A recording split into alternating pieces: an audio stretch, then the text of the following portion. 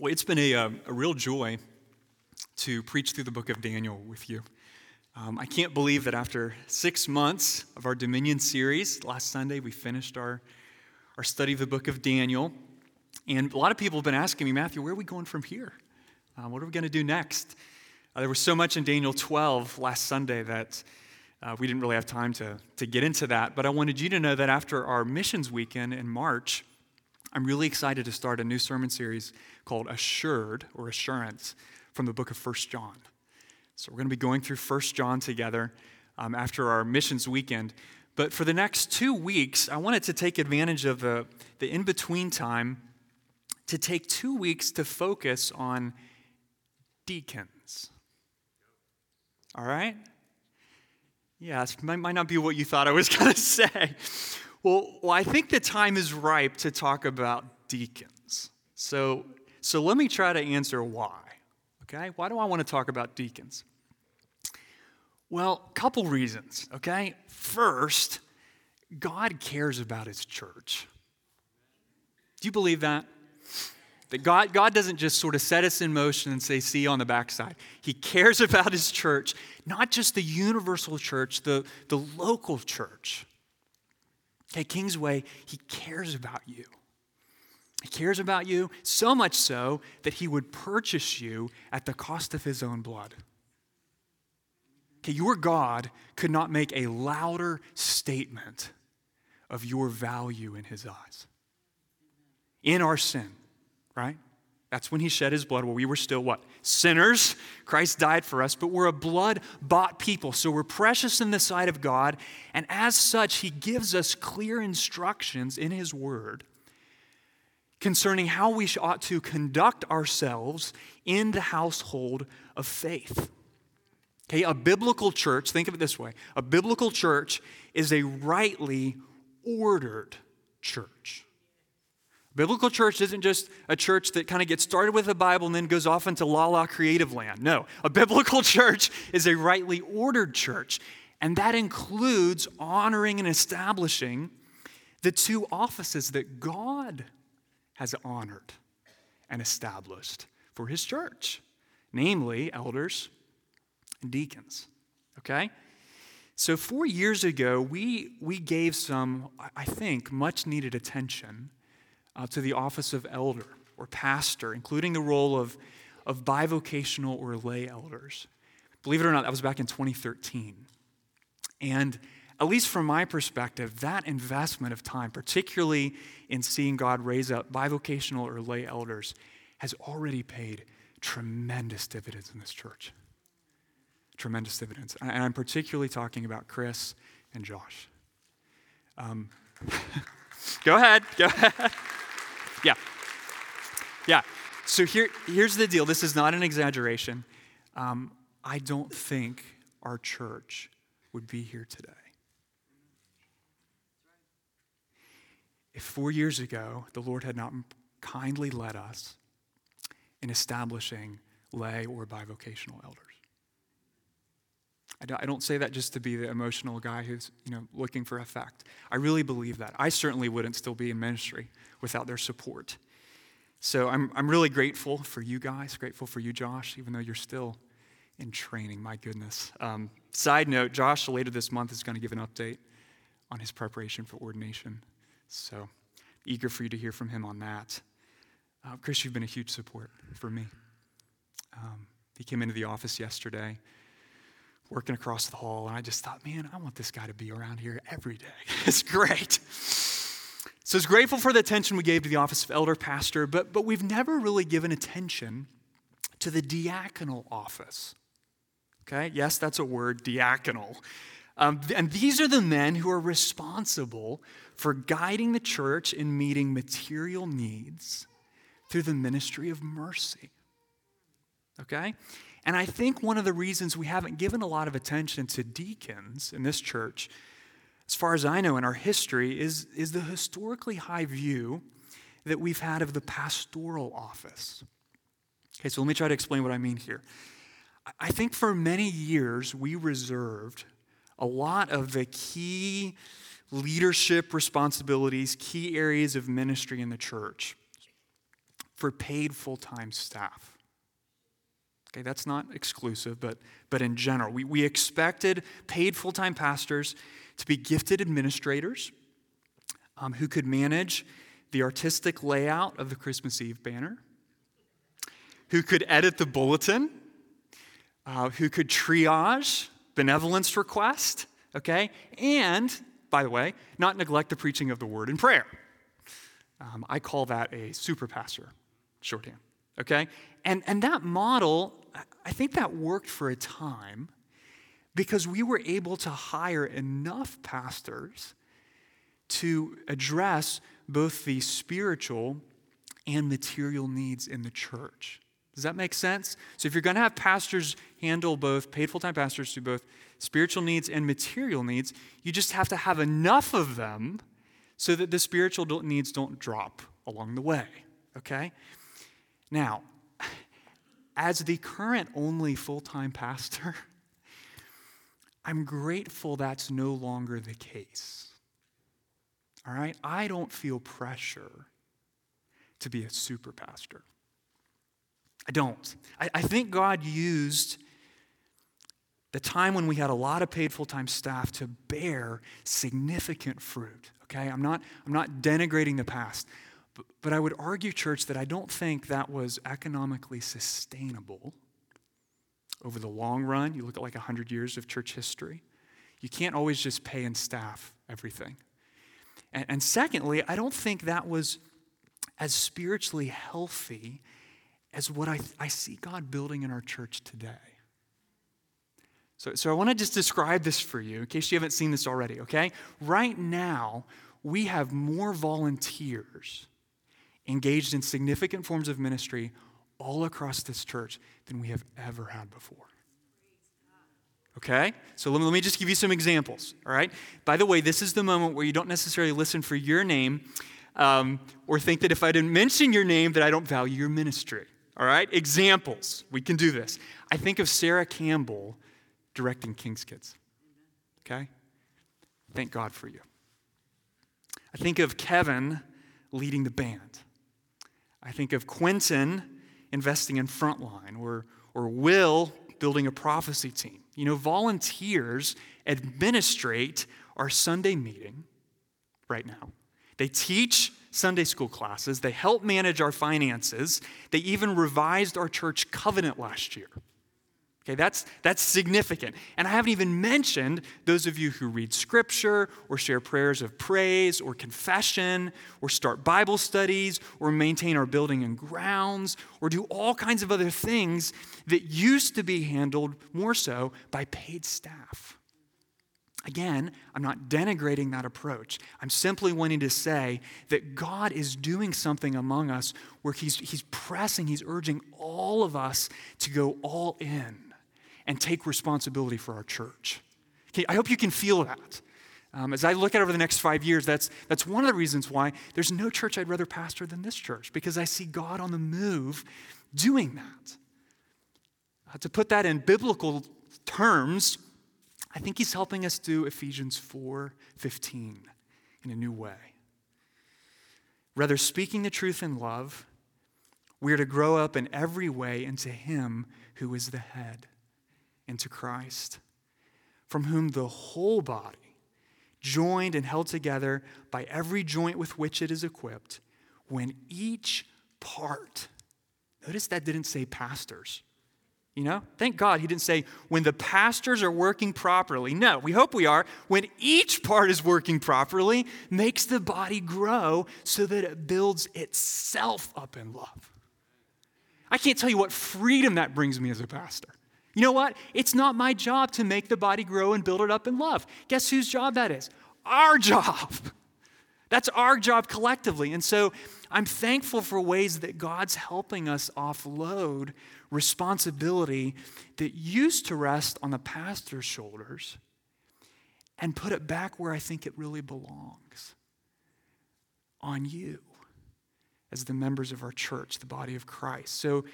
So I'm certainly thinking more carefully these days about what elders, pastors, are uniquely called to do.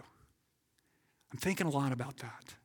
Providing spiritual leadership through through the ministry of the word and prayer, and looking for ways to strengthen the role that every member plays, including the role of deacons. Okay, so now we're back to deacons, all right? I'm just trying to provide some context here. Why are we talking about this, all right? Let me give a second reason. So God is taking responsibility that used to be on the shoulders of paid full-time pastors. He's pushing that out into the whole church. That's the first reason I think we need to talk about deacons. Here's the second. Our congregation is changing. Okay? When the congregation is primarily young families who, by and large, are upper middle class, which, side note, was our history that's been the case here, I would argue, for much of our history. When that's the case, you don't have a lot of material or physical needs in the church. I mean, now you do. I'm not saying they're not there, but you don't have as many, okay? That's not the case today. That's not the case today, all right? We have a long way to go until our church community resembles the diversity in Midlothian. We've got a long way to go till we resemble more and more the diversity of heaven, but I thank God that we are more ethnically and socioeconomically diverse than we've ever been, guys. Okay? That's a good thing. That's a good thing. That draws attention to Christ, who holds us together. And I know I don't have to convince some of you of this, our membership increasingly, it spans the age spectrum. All right? It really does span the age spectrum. And at the same time, the number of and the variety of material needs that we have as a church, as individuals, keeps increasing. Now, I notice that, I see that, and I don't think that's a problem. You know what I think? That's a blessing. Now, why is that a blessing? Why would a pastor stand up and say on a Sunday morning that seeing God build his church such that the number of physical and material needs in our midst is increasing is a blessing? Why do I say blessing and not problem? What's a blessing, quite simply, because it forces us, gives us an opportunity to be the church, okay? To strengthen our ministry of mercy. And in particular, the role of deacons. So that's why I want to take 2 weeks to talk about deacons. Now, there's a very important next question, and it's really important to do it at this point in the sermon, okay? Why should you be concerned about deacons for the next 2 weeks? You know, I've been in your shoes, where somebody up on stage is saying, I'm excited to talk about this, and you're thinking, I am so not interested in that. I mean, you know, maybe you're sitting there thinking, church government, polity, rightly ordered, oh my word, would somebody wake me up when we get back to Jesus? All right, I won't ask you to raise your hand. Some of you did. Thank you, Mary. No shame in that, okay? No shame in that, but I want to answer the specific question now, why should you care about this? Okay, and not just bide your time till we get to 1 John. All right? Here's why. God commands all of us to be engaged in the ministry of mercy. Every single one of us. Okay? In other words, to become a Christian is to be given a ministry of mercy. You can't call yourself a Christian and say, I didn't get a ministry of mercy.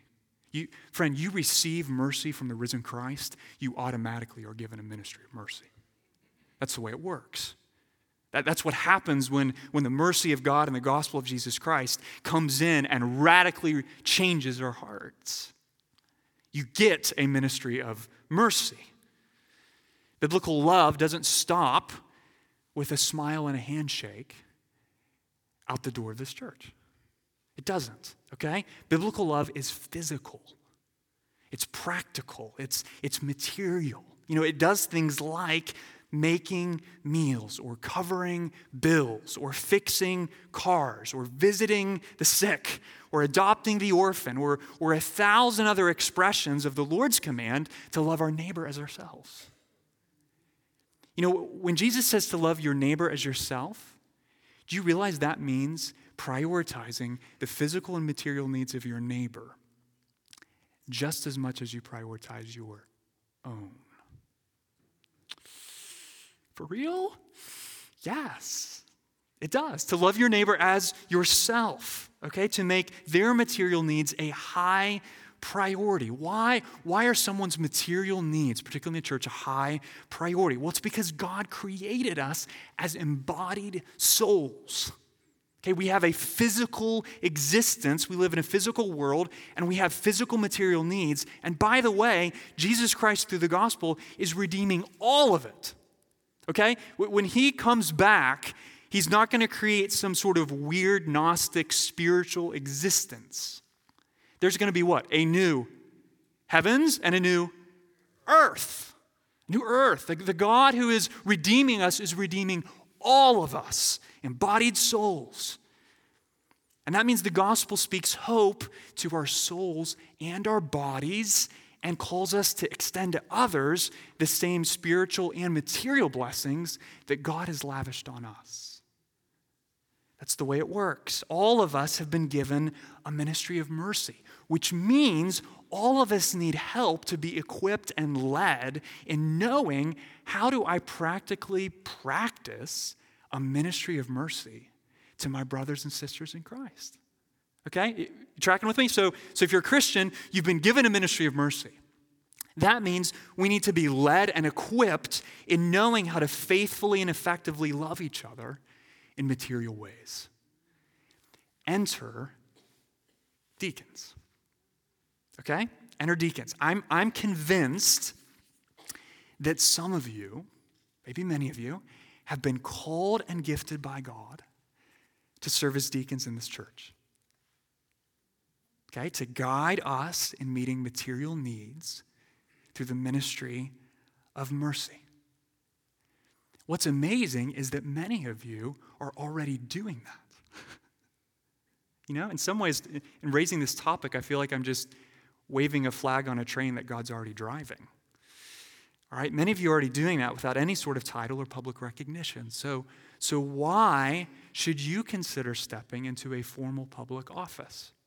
Okay, why is it not sufficient to I'll just keep trying to be kind to people? Well, please do. But why should you consider stepping into a formal public office? Well, 1 Timothy 3 tells you why. Because God makes a promise to those who do. For those who serve well as deacons, gain a good standing for themselves, and also great confidence in the faith that is in Christ Jesus.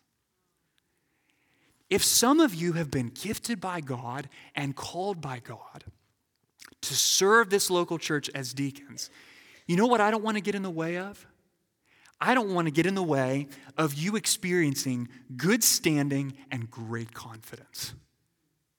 I don't. God's eager to give those blessings to you. It's not about the title, but it's about embracing and honoring a biblical office. Okay? That's the background. All right, now, how are we going to approach this?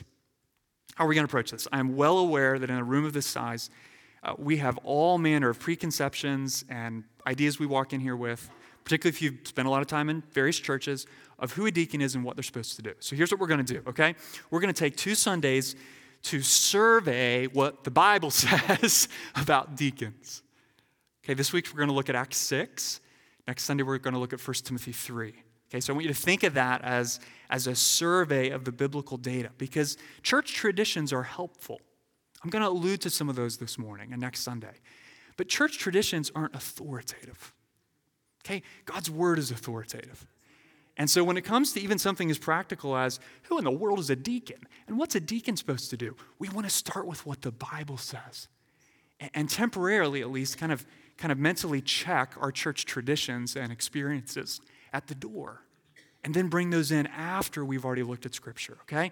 So that's what we're going to do for the next 2 Sundays. And then, over the course of the spring and the summer, probably into the fall, knowing that these things take time, we're going to hash out in some members' meetings the details of how deacons should be identified, installed, serve, etc.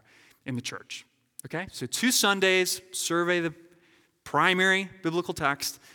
Then the rest of 2017, we'll try to get into the details together. So, that's what we're going to do. So open your Bible to Acts 6, if you haven't already. I'm going to read the first 7 verses.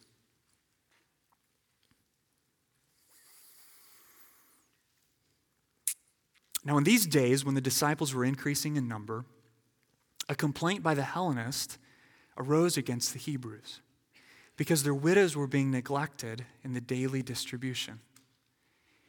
And the 12 summoned the full number of the disciples and said, "It is not right that we should give up preaching the word of God to serve tables. Therefore, brothers, pick out from among you 7 men of good repute, full of the Spirit and of wisdom, whom we will appoint to this duty. But we will devote ourselves to prayer and to the ministry of the word." And what they said pleased the whole gathering, and they chose Stephen, a man full of faith and of the Holy Spirit, and Philip and Prochorus, and Nicanor and Timon and Parmenas and Nicholas, proselyte of Antioch. These they set before the apostles, and they prayed and laid their hands on them. And the word of God continued to increase. And the number of the disciples multiplied greatly in Jerusalem, and a great many of the priests became obedient to the faith. This is a remarkable narrative, all right? And I'm going to break this down under 4 headings, okay? The context, the problem, the solution, and the result. That's what we're going to do, all right? Think of that as table of contents. Where are we going? What's the context? What's the problem? What's the solution? And what's the result? So let's consider the context here first, okay? We've been in Daniel for a long time. Maybe it's been a while since you were in Acts, so let's remember the context, all right? In the previous chapter, Acts 6, Luke, the author, reports that the early church is growing rapidly. Now, you could argue, Matthew, that was a lie. Because rapidly doesn't quite do it justice. More like crazy fast. Rapidly is almost an understatement, because in the span of what seems like a couple weeks, couple months, they go from 120 members to 3,000 members to more than 10,000 members. I mean, if you've ever been in a leadership position, even in another organization, can you imagine your company going from 120 employees to 3,000 employees to 10 to 15,000 employees in less than 6 months? I mean, that's just, I don't have a category for that, okay? There's part of me that when I pray that God would build our church, there's a little asterisk that's like, only as fast as we can handle it, you know? So it's growing rapidly. Acts 5:14 says, more than ever believers were added to the Lord, multitudes of both men and women. So you've got apostles working signs and wonders, people are being healed, hearts are being changed, sinners are finding salvation through the power of the gospel, and the Jewish high priest and the Sadducees, the religious leaders, they're filled with jealousy, Luke says. They got jealous. They didn't like the attention these Christians were getting, all right? And so they had the apostles arrested, questioned, beaten, and released with a warning not to speak in the name of Jesus. Don't do it. Well, look at verse 41, okay? Verse 41, chapter 5, book of Acts. Look at how they respond here. The apostles, then they left the presence of the council, rejoicing that they were counted worthy to suffer dishonor for the name. And every day in the temple and from house to house, they did not cease teaching and preaching Jesus as the Christ. Listen, if our culture ever looks more like Babylon than it does right now, that is your job description.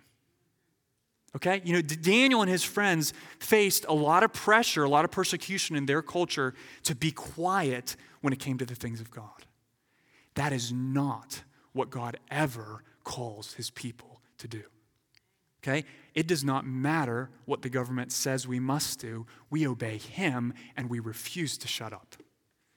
That's our call. And they did that. They wouldn't stop speaking of Jesus. And now look at the result. Acts 6, verse 1.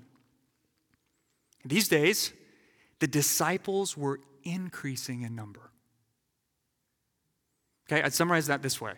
Persecution plus faithful gospel proclamation equals church growth. That's the equation. Seriously, over and over again in the book of Acts. persecution, rampant, violent church persecution, plus faithful, bold proclamation of the gospel equals church growth. That's what's going on. That's the context. The gospel is unstoppable. The early church seems unstoppable, except there's a problem. That's the context. What's the problem? Okay, look at verse 1 again, chapter 6. What's the problem? It seems to be going really well, but there's a problem. The Greek-speaking Jews, that's Hellenists, okay, complained that their widows were being neglected in the daily distribution. And you read that and think, widows being neglected, daily distribution, give me categories, all right? Well, let's let Luke give us categories. So earlier in Acts 4, he writes this: there was not a needy person among them, speaking of the church, for as many as were owners of lands or houses sold them and brought the proceeds of what was sold and laid it at the apostles' feet, and it was distributed to each as any had need. But evidently that plan was not working for a certain group of people, okay? Namely, the Greek-speaking widows. Widows with multiple languages? Yeah, true story. Because there were two groups of Jews in the early church. Okay, there were Jews who were native to Palestine. Their native language was Aramaic. They also spoke Hebrew. And you had Jews that had been scattered abroad in the diaspora, and their native language was Greek. Okay? And so there was a division in the church because the Greek-speaking Christians noticed that their widows were being neglected. Now, it helps to recognize that there was no sort of what today we would call social security in place. Okay, so there's no social security safety net. If you didn't work, you didn't eat. And if you were an older widow and you couldn't work, then you were in real trouble unless somebody else provided for you. So it's important that generosity toward the poor and widows was one of the defining characteristics of the early church. You see that in the early chapters in Acts. But for some reason, these Greek-speaking widows were being neglected. Okay, they weren't getting food. So you have a complaint arising on the part of the Hellenists that's directed toward a material or physical need. But do you know what it really points to? There's an underlying ethnic tension. We need to see that. There was a presenting, pressing physical need, but it's pointing to an underlying ethnic tension. Notice that Luke doesn't say a complaint arose among the Hellenists. What does he say? A complaint arose among the Hellenists against the Hebrews. That's division. That's the seed of ethnic division in the church, okay? So you have a lack of equitable care that's threatening the unity of the church, and you have a pressing material need that's threatening the credibility of the church. So unity's on the line, credibility's on the line. That should scream to us, this isn't just about, we have a little unfortunate problem in the back room. We've got some widows that just keep saying they're hungry. Somebody take care of the widows? No, okay? There's a problem here. It's threatening the unity of the church. It's threatening the credibility of the church. All right, and in the words of Cornelius Van Dam, I love how he says this: unholy division is endangering the joy of redemption. That's a big deal. That's a big deal. And the apostles, the 12, who are the only recognized leaders at this point, they see there's a problem. So what do? They summon the whole church together, convinced, look at verse 4, chapter 6, verse 4, that it's not right that we should give up preaching the word of God to serve tables. It's interesting, that's their first response. They get the whole church together, and apparently the first thing they say is, it's not right that we should give up preaching the word of God to serve tables. Now, please listen carefully to this, okay? They don't say that preaching the word of God is superior to the ministry of serving tables.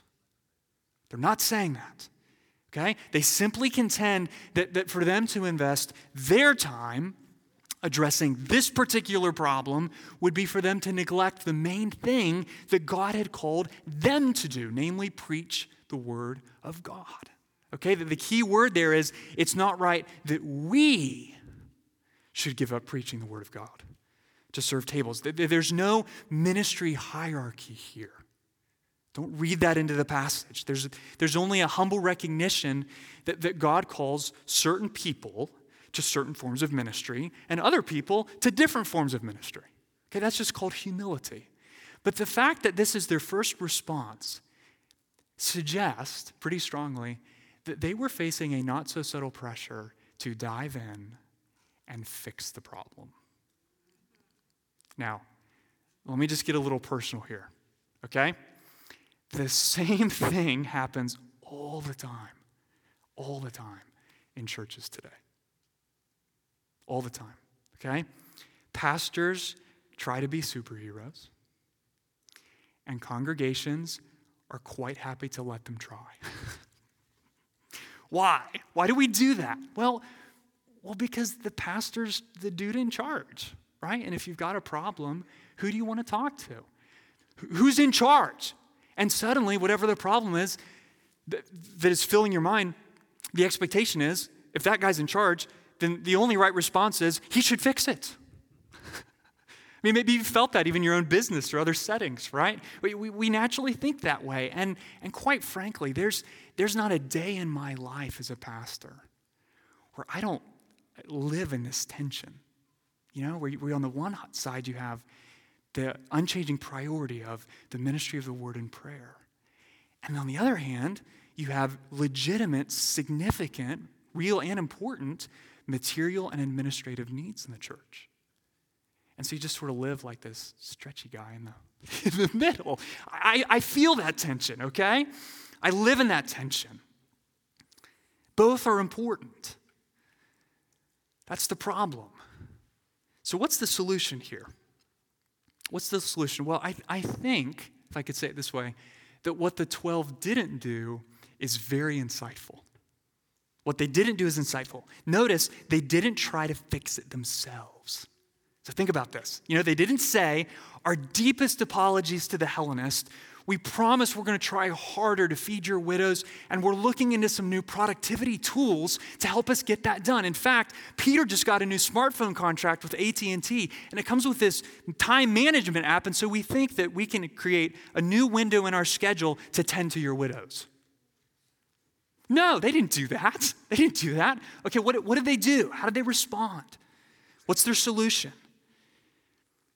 Well, they recognized that a significant material need had to be addressed for the sake of credibility, the sake of unity, and they chose, this is so important, church, they chose to look to the members of the body to address the challenges in the body. That's critical, okay? Verse 3, look there with me. Verse 3, therefore, brothers, pick out from among you 7 men of good repute, full of the Spirit and of wisdom, whom we will appoint to this duty. So they exercised careful leadership by challenging the church to exercise 2 gifts of their own. Okay, what are these? First, they called the church to exercise a collective gift of wisdom. Gift of wisdom, okay? Look back at verse 3. Pick out from among you 7 men. Why did they say that? By the way, why did they not do what they did back in the beginning of Acts? Where when they needed a new apostle, they did what? Cast lots. Well, why didn't you just cast lots here? I mean, that would be a lot more efficient. You've got, 5,000 people. You really want to hear from all of them? Well, what's changed? Pentecost has happened, okay? So every Christian now is filled with the Spirit. What does that filling with the Spirit enable every single genuine Christian to do? Every member of the body of Christ to do? It comes with a wisdom, a discernment to perceive genuine spiritual gifts in other people. So they responded by calling the church to exercise a collective gift of wisdom. Make some recommendations here, okay? Second, they challenged the church, rightly so, to exercise a particular gift of mercy. Okay? Notice this job description here. They needed members who could, quote, serve tables. Now, when we think serve tables, when I think serve tables, you know what I think? I think of the man or woman who's going to make sure that my lunch this afternoon is as convenient as it possibly can be. They're going to take my food order, make sure I never run out of ice or water, and just make sure I have a great little experience. And if I do, I might give them a tip, okay? Well, that's not what the apostles were asking the 7 to do. Okay, that's not what they were asking them to do. So think about this. In a church of probably between 10 and 15,000 people at this point, you can imagine there had to be quite a few widows. If you just do the math on that. It's not easy to collect money from that many people in a way that preserves the integrity and credibility of the church and minimizes temptations to dishonesty. That's not easy, okay? Then, once you've done that, you have to evaluate who qualifies for the daily distribution and who doesn't. I mean, that's an important question. Undoubtedly, easy to offend some people along the way with that one. And you have to figure out, are we going to give these widows money directly? Are we going to mobilize the church to cook for them? And then, of course, there's the whole precipitating challenge of, well, how do we make sure that the Greek-speaking ones don't get neglected? Okay, so it's complicated. It's a lot more than just, would you like enchiladas with a side? It's complicated, okay? It's a major operation, I would argue, requiring significant gifts of financial stewardship, administration, spiritual discernment, compassion, and sensitivity to individual needs, not to mention absolute personal integrity. That's what's needed here, okay? And in light of the job description, the apostles laid down 3 requirements. Okay, so remember, we're talking about the solution here. 3 requirements. What do these 7 guys have to be? Well, first, they had to be men. Yes, I just said that. Yeah, they had to be men. That's very interesting, given the problem was among the women. Do you track that? Who was having the challenge? Greek-speaking widows, older women. I think I could have made a decent argument for marshaling younger women to care for the older women in their material needs, but they didn't do that. Why not? Well, Luke doesn't tell us explicitly, but I think if you look at the job description I just described, you can recognize that that's a position of significant spiritual authority and influence. Okay? And you combine that with 1 Timothy 2, where Paul says that women in the church are not to exercise spiritual authority over men. It's not surprising that the 12 insisted the 7 have to be men. Okay? So they have to be men. Second, they have to be full of the Spirit. All right? I love this. Because it reminds us that guiding the church in meeting material needs through the spiritual ministry of mercy is exactly that. It's a spiritual ministry, okay? It's intensely spiritual. And it requires an abundance of all the fruit of the Spirit. So if you're going to guide the church in meeting material needs through the ministry of mercy, then you better have some love and joy and peace and patience and kindness and goodness and gentleness and faithfulness and self-control. You better be full of the Spirit if you're going to try to pull that off, okay? Because it's not primarily administrative. It's service-oriented. Right? It's service-oriented. In that sense, it's a little different than the oversight role of an elder, but it's also similar to an elder in that it requires the man to exercise some serious spiritual leadership. Equipping, mobilizing, envisioning the church to use their God-given gifts, ministry of mercy, in a way that's genuinely effective and fruitful. Okay, that's a serious form of spiritual ministry. There's no way that 7 guys could single-handedly handle all the mercy ministry needs in a church of 10 to 15,000 people. Okay, that's nuts. There's no way. What does that tell us?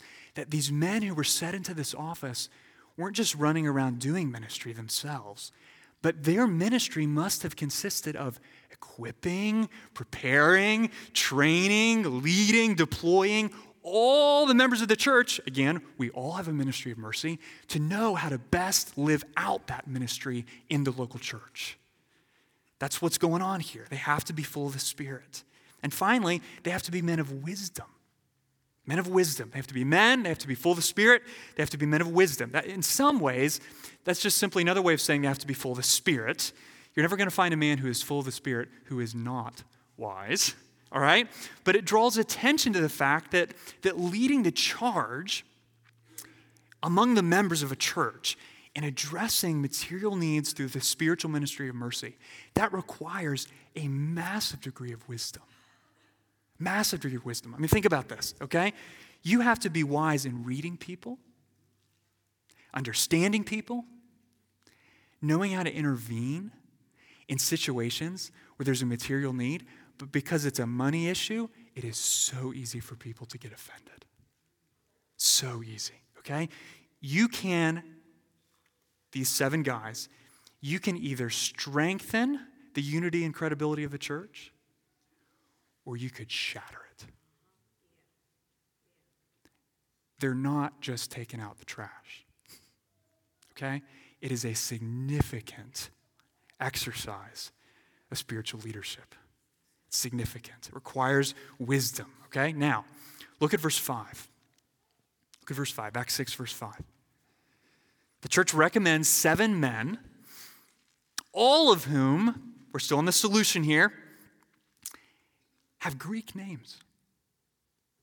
You might not have caught that. They all have Greek names. And one of them, Nicholas, is explicitly identified as this guy's coming from a Greek-speaking city, from Antioch. So what did the apostles do? Well, the church recommended and they appointed men who were equipped to both communicate effectively with those who were in need and to lead the rest of the church in meeting that need and caring for that need, okay? That's why they all have Greek names. But it's worth observing that at least 2 of these guys didn't just have gifts of mercy, okay? So look, you see in the list, you see Stephen and you see Philip. Well, who is Stephen? Well, Stephen in the very next chapter in Acts, this guy brings it strong with a serious gift of preaching. I mean, he's talking about going ballistic with preaching. Stephen does that and he gets killed for it, okay? So he has a gift of mercy, but he's also got a serious preaching gift. Or you take Philip. What's Philip do? Well, Philip in chapter 9, he becomes pretty much the early church's first amazing evangelist. Plus he has a gift of preaching. So what does that tell us? That men who will lead the charge in the ministry of mercy in a local church very often will have all kinds of other gifts too. Okay? It's not as though the 7, of the 15,000 people, there were only 7 guys who only had the gift of the ministry of mercy. Hey, sorry, I'm one of them. I have no other gifts. No, okay? I mean, you can just imagine how many men in a congregation of 10 to 15,000 must have been full of the Spirit and wisdom. I mean, a lot of them. But God called 7 of them to lead the charge in the ministry of mercy. And so verse 6, what do the apostles do? They pray and lay their hands on them. They set them into office. Now, what do we need to notice about this? Okay? Every Christian is called to a work of ministry to build up the body of Christ. That is so important. All right? But some of us are set apart in more formal ways and formal offices to equip and mobilize all of us in doing the ministry God's called us to do. That is not a spiritual hierarchy. One of the things I am praying never happens in this church, ever, is that there's a sense in which if you really want to do ministry, you have to be a pastor. Or you really want to do ministry, you have to be a deacon. If you're not one of the 12, you're not one of the 7, you're a money-giving follower. No, you're not. No, you're not. You were called by God to do a work of ministry which He prepared before you were born to build up the body of Christ. Okay? But God appointed 7 men to lead the charge in the ministry of mercy. That was the solution. Now let's quickly look at the results. Look at verse 7. Verse 7, and the word of God, this is amazing, continued to increase, and the number of the disciples multiplied greatly in Jerusalem. You want proof that the ministry of mercy and the ministry of the word go hand in hand. That's it. That's it. That's exactly what happened. As the ministry of mercy was led well, the ministry of the word grew. Now, please don't think in that church that there's a hierarchy even within that, as if the ministry of mercy is only worthwhile if it paves the way for evangelism. That's not true. In and of itself, the ministry of mercy, meeting someone's material, physical needs, that reflects the merciful character of God. Even if you're never able to share the gospel with him, if you have been merciful toward a brother or sister in Christ in the church, then you have communicated something of the mercy of God. But when that ministry of mercy can be combined with the ministry of the word, it does serious damage, right? The word of God continued to increase, and the number of the disciples multiplied greatly in Jerusalem. I mean, that just shatters the notion that, well, where it's really at is with the pastors talking on stage. But unfortunately, we've got these material needs. Can somebody handle that material need?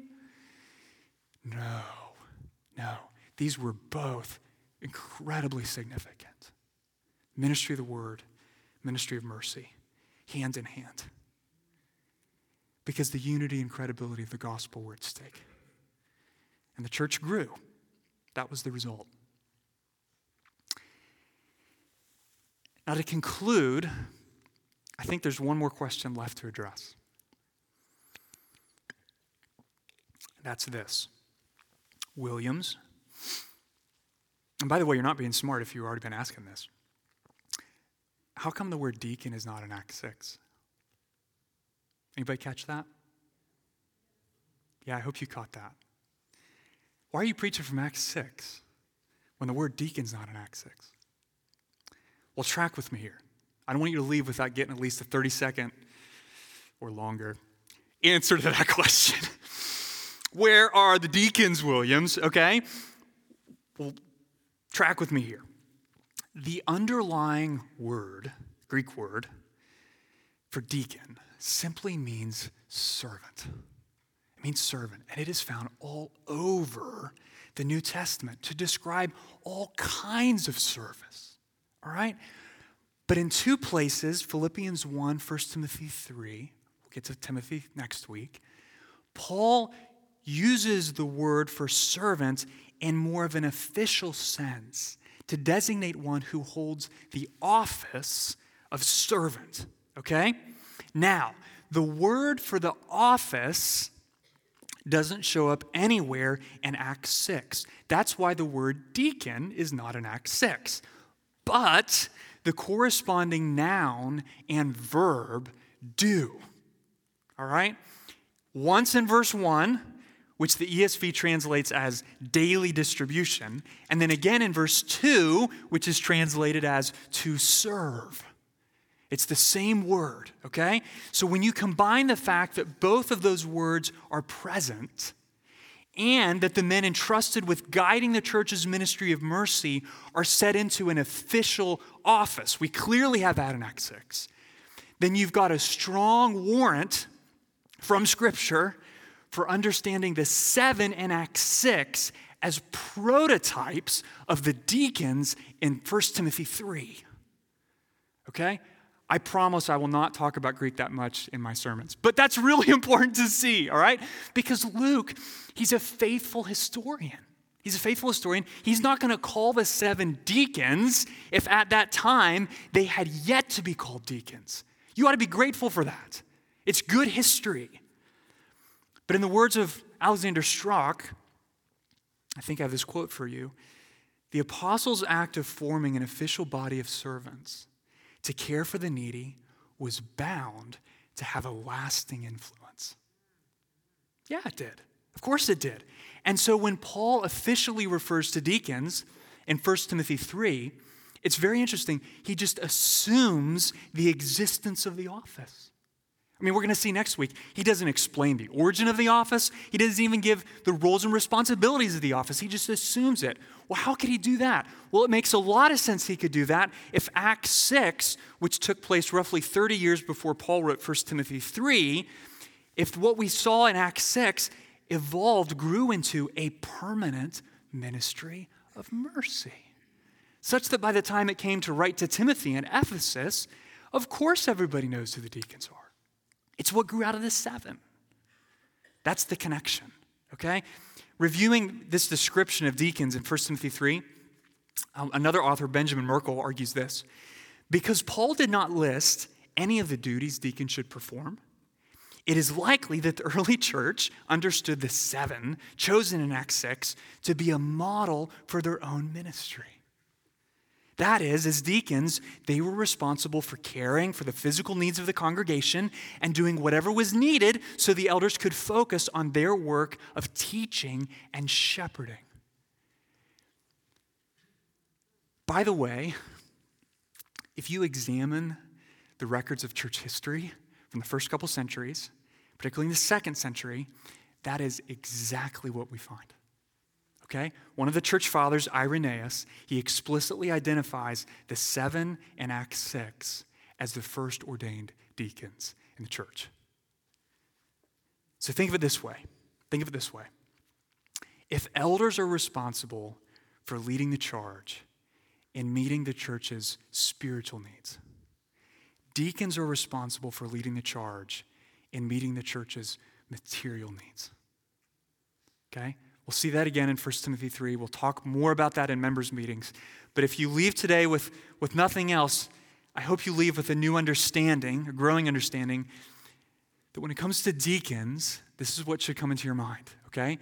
Deacons are those who are responsible for guiding the church in meeting material needs through the spiritual ministry of mercy.